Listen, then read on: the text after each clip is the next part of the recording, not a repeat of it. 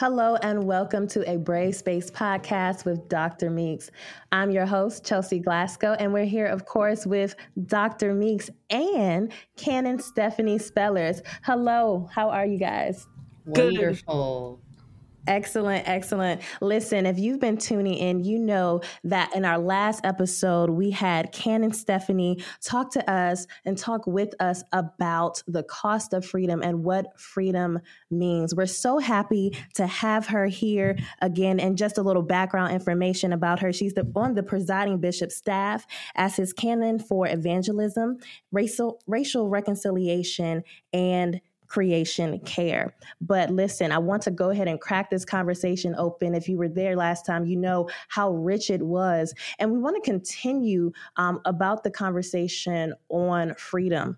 More specifically, what does it mean to be liberated and to actually recognize that you've fought for freedom and you have it now?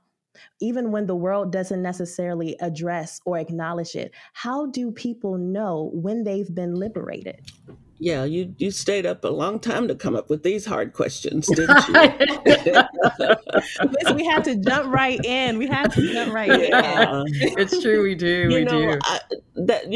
I think I'll start and then Ken and Stephanie can pick this up.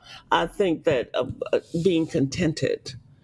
I'm fascinated by the notion of what does it take to have a sense of contentment, and because there's so much to be the chaos of the external world to keep you off your focus and outside of yourself and to pull you into what I like to call earthquakes, and so I think learning how to navigate all of that with a sense of contentment has a lot to say to me about really having gotten to liberation and also not having a sense of panic about anything, that no matter what is happening, to have this sense that at the end of the day I really will be all right. And that's not easy to come by. At all. Not at all. Especially when you're so used to fighting for things, right? Or to making sure that things happen in the most unpredictable situations, always having to do the impossible. How do you get out of that superwoman type of syndrome? Are there any practical wisdom, bits of advice that you guys can give for how we break out of that? I'm glad you said the word superwoman, because that's the other. You can tell that I go back to music a lot. So in the last conversation, I kind of landed with Beyonce, and now I'm hearing Alicia Keys singing. With an S on my chest, I still wake up a mess, all of that. Oh my gosh. Even though I'm a mess with an S on my chest, oh yes, I'm a superwoman. That's it. Oh my gosh. And so I kind of, to me, like, that image matters, to say, like, yeah, like, even when I'm a mess, that this, there's something about this freedom that can't be dependent on our circumstances. And another way of saying this, I mean, I love that word contentment, Dr. Meeks. Another word that comes from me is joy. The idea that, like, we're not talking about being happy. Contentment or joy is not being happy. But and freedom is not being happy. I'm free to do whatever I want. It's like, is that really free? Like, that seems like now you're shackled by your own kind of like this narcissistic bent. That's not freedom. But that joy, contentment, freedom are conditions that we cultivate, and we cultivate them again constantly with spiritual practice and our life practices, and we cultivate them so that even when the shackles come, because they will, even when the limitations, the cages fall around us, or kind of like slide down in place around us, even when the struggle is great, because it will always be. That there is a way of moving in the world with contentment, with freedom, so that even when I'm a mess, to still be able to claim that identity, that freedom, and that's, I feel like I'll actually share this. I'll share a story from this. Hopefully, this won't be too long. But so when I was an active kind of priest in a congregation, my congregation was called the Crossing. This was a church in Boston that was especially made up of folk who were in their kind of 20s and 30s. Many of them people of color. About half of the congregation was queer. And so a lot of the folk came into that congregation, needing healing, honestly, kind of having been beat up by the world, beat up by the church in particular, a lot of the folk who came into our congregation. And so a lot of our work was helping folks to find voice, find their gifts, find that freedom in God. And the turn, I found, this was always interesting, that a lot of folks thought that they had really achieved something when they got to the place where I can use my voice and I can make things happen, and people respect me, and and it was just, I mean, I see them like chopping their way through the world, and I would have to sit down with those folk and say, you're only part of the way, dear one, because now you've been healed so that you can be a healer. You have been freed so that you can take part in the liberation of others.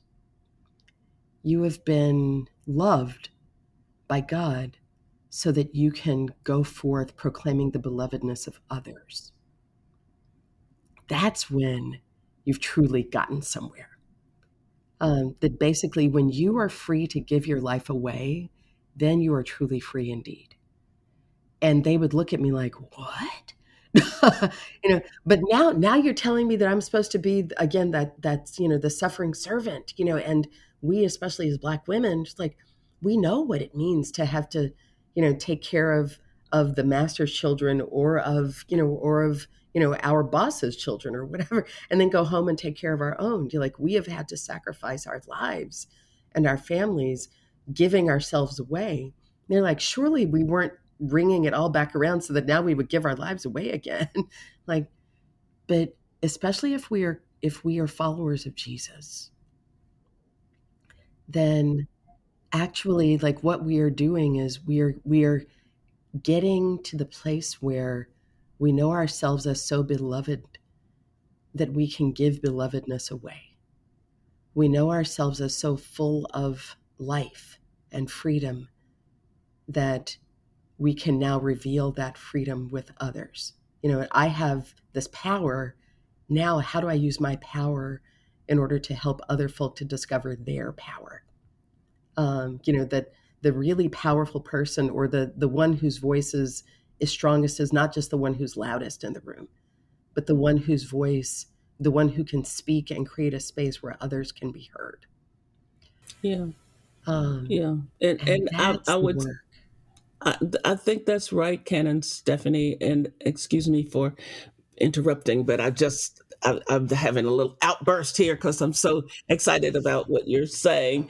That it seems to me also that place you're talking about comes from having had a great confrontation with your own inner community, that you have explored what's there, and you know what's there, and you know who's there, and you begin to trust that that you have an authentic place that you can stand, because you've confronted those parts of yourself that the world's told you're supposed to, that makes you undesirable and not worthy of being a free person. And then once you have done that, you start to reaffirm that every time somebody comes up with, trying to put the chains back on you, you can say, that's not true. I'm not going to wear those chains because I've seen that person, and it's also, I think it's really important to set boundaries as free Black women, to say, this is what I've been having, this is what I've had to do, all this caretaking and all of these things. I'm at a different space now, and I'm not going to do all of that now. I'm not going to be enslaved, re-enslaved here. As a liberated person, I'm going to set boundaries. I'm going to say no, and I'm not going to be apologetic about it.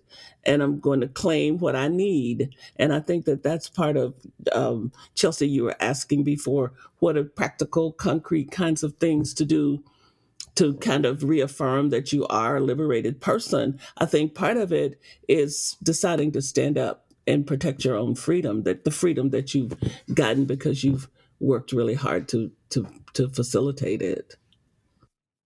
Hmm. I love that. Um, when a person knows how to love themselves and set those boundaries, we're often taught that when you love yourself, you can teach others how to love you.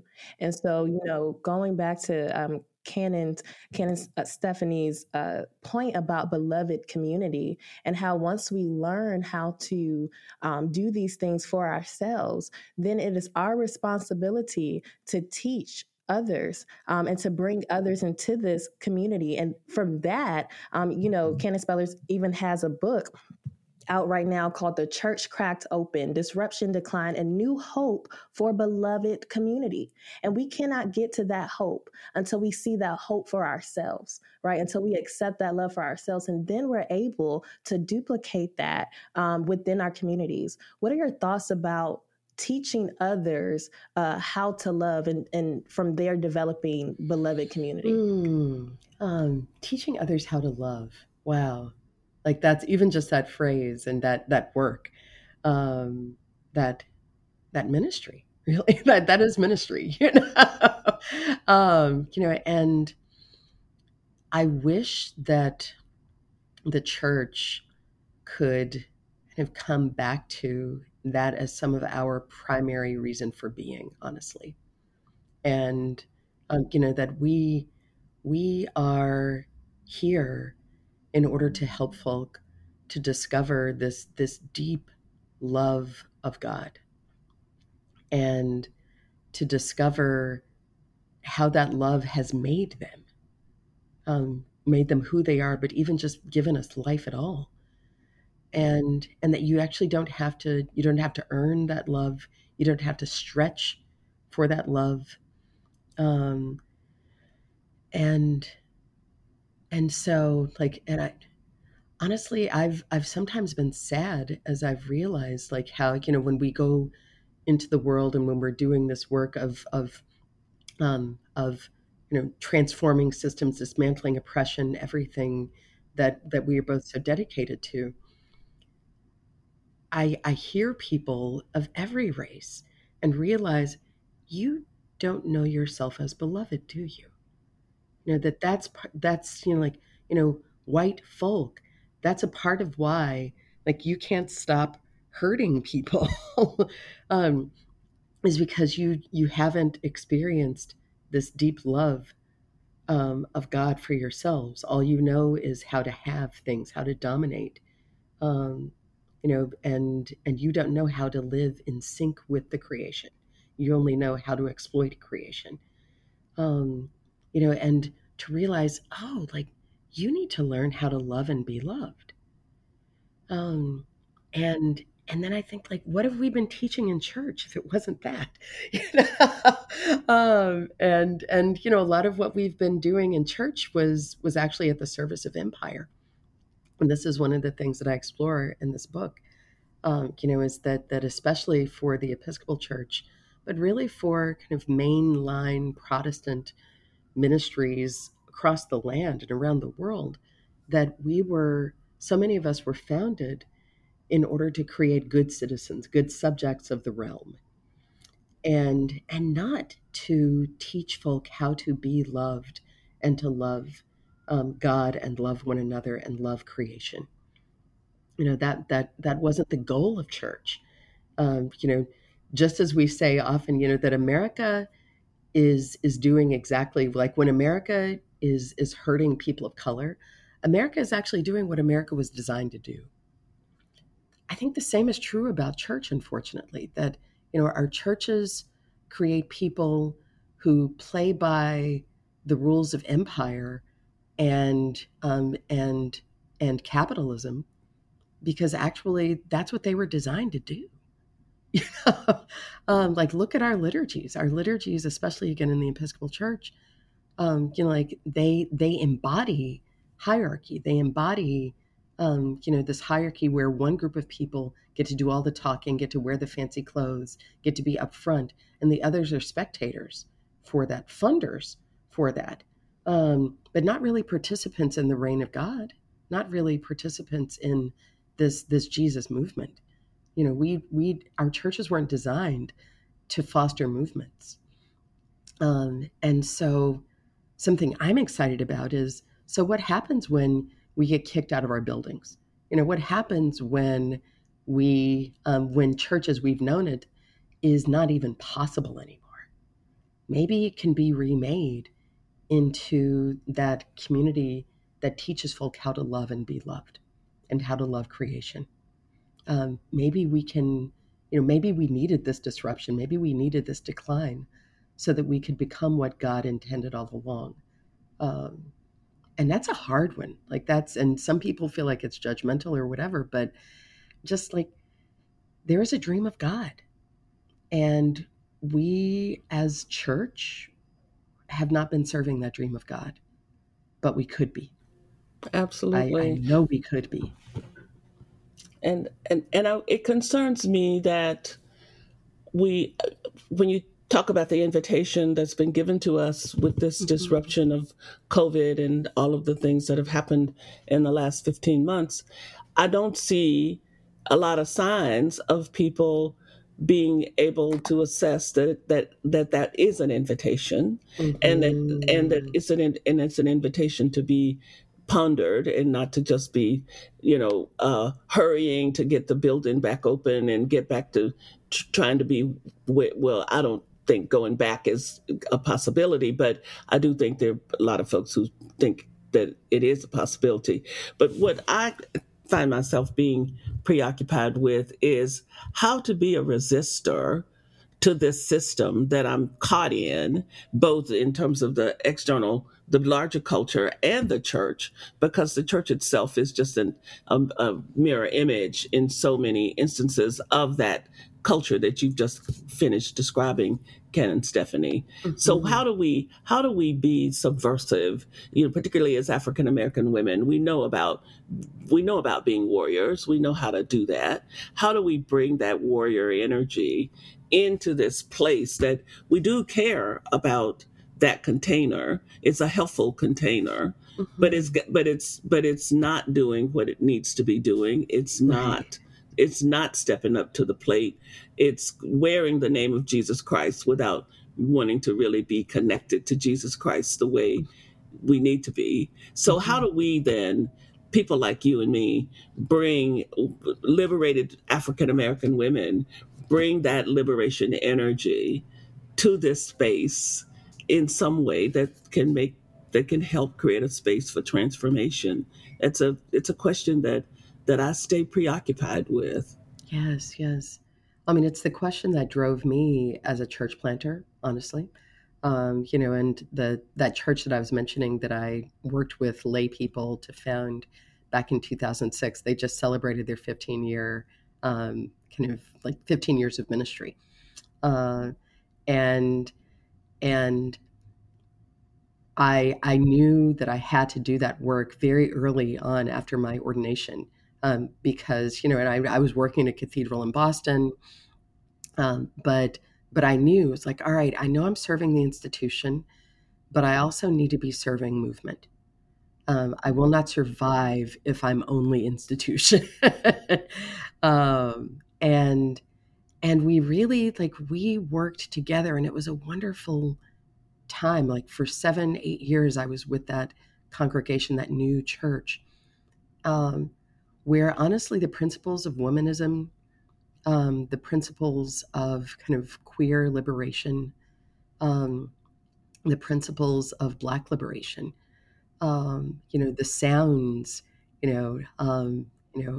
of free Black people and free people were like, those were our prayers, those were our songs. And what we found is that as we created that community, folk were coming from other kind of more traditional churches to join us.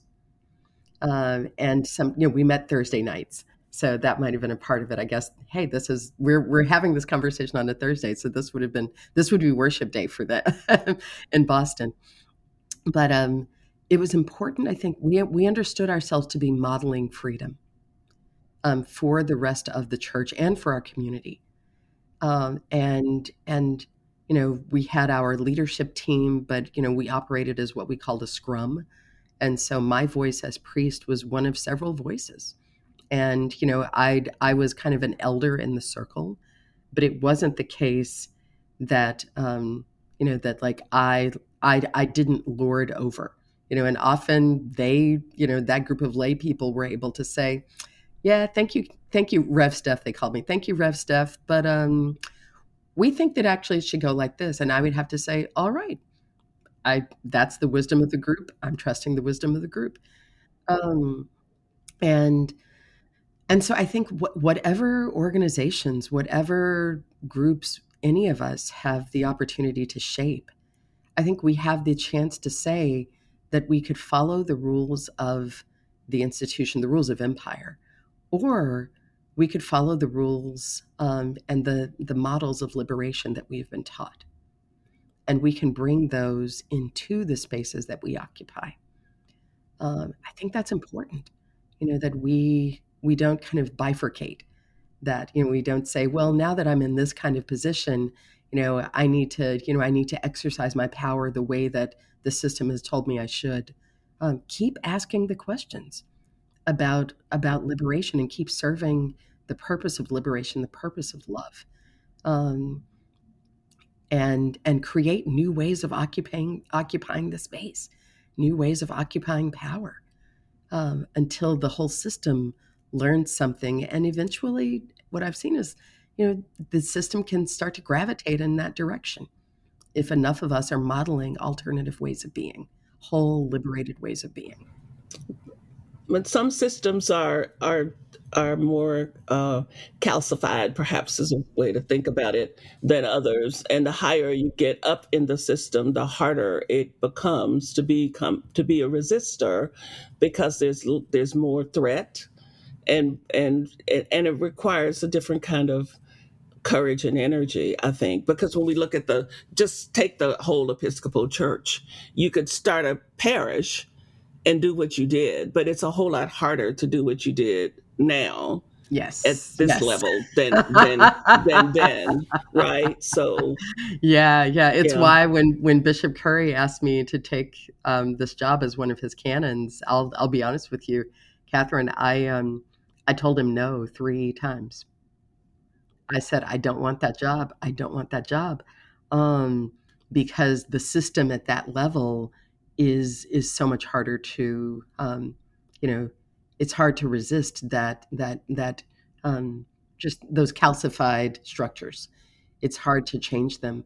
And what he said was, it's time to have the Bolsheviks in the tent.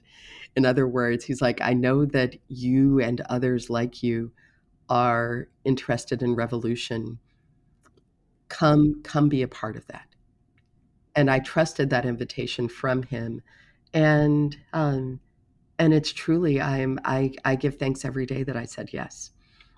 But it's because, I, like, it's slow going, but I actually do feel like I see the cracks. And this is a part of that church cracked open, experience. I feel like I have seen the cracks in those calcified structures. I do see a church that is it's almost like it has the memory of what God asked of it back in the beginning. And it's like the voice of God is whispering, and people are hearing that voice now in ways that they didn't even 10 years ago. certainly not, 50 years ago or 100 or however long. I see Episcopalians, I see other people of faith, and it's like we're waking up. And I give thanks, honestly, to be serving at a time such as this, because it does Absolutely. feel like we are opening, Absolutely.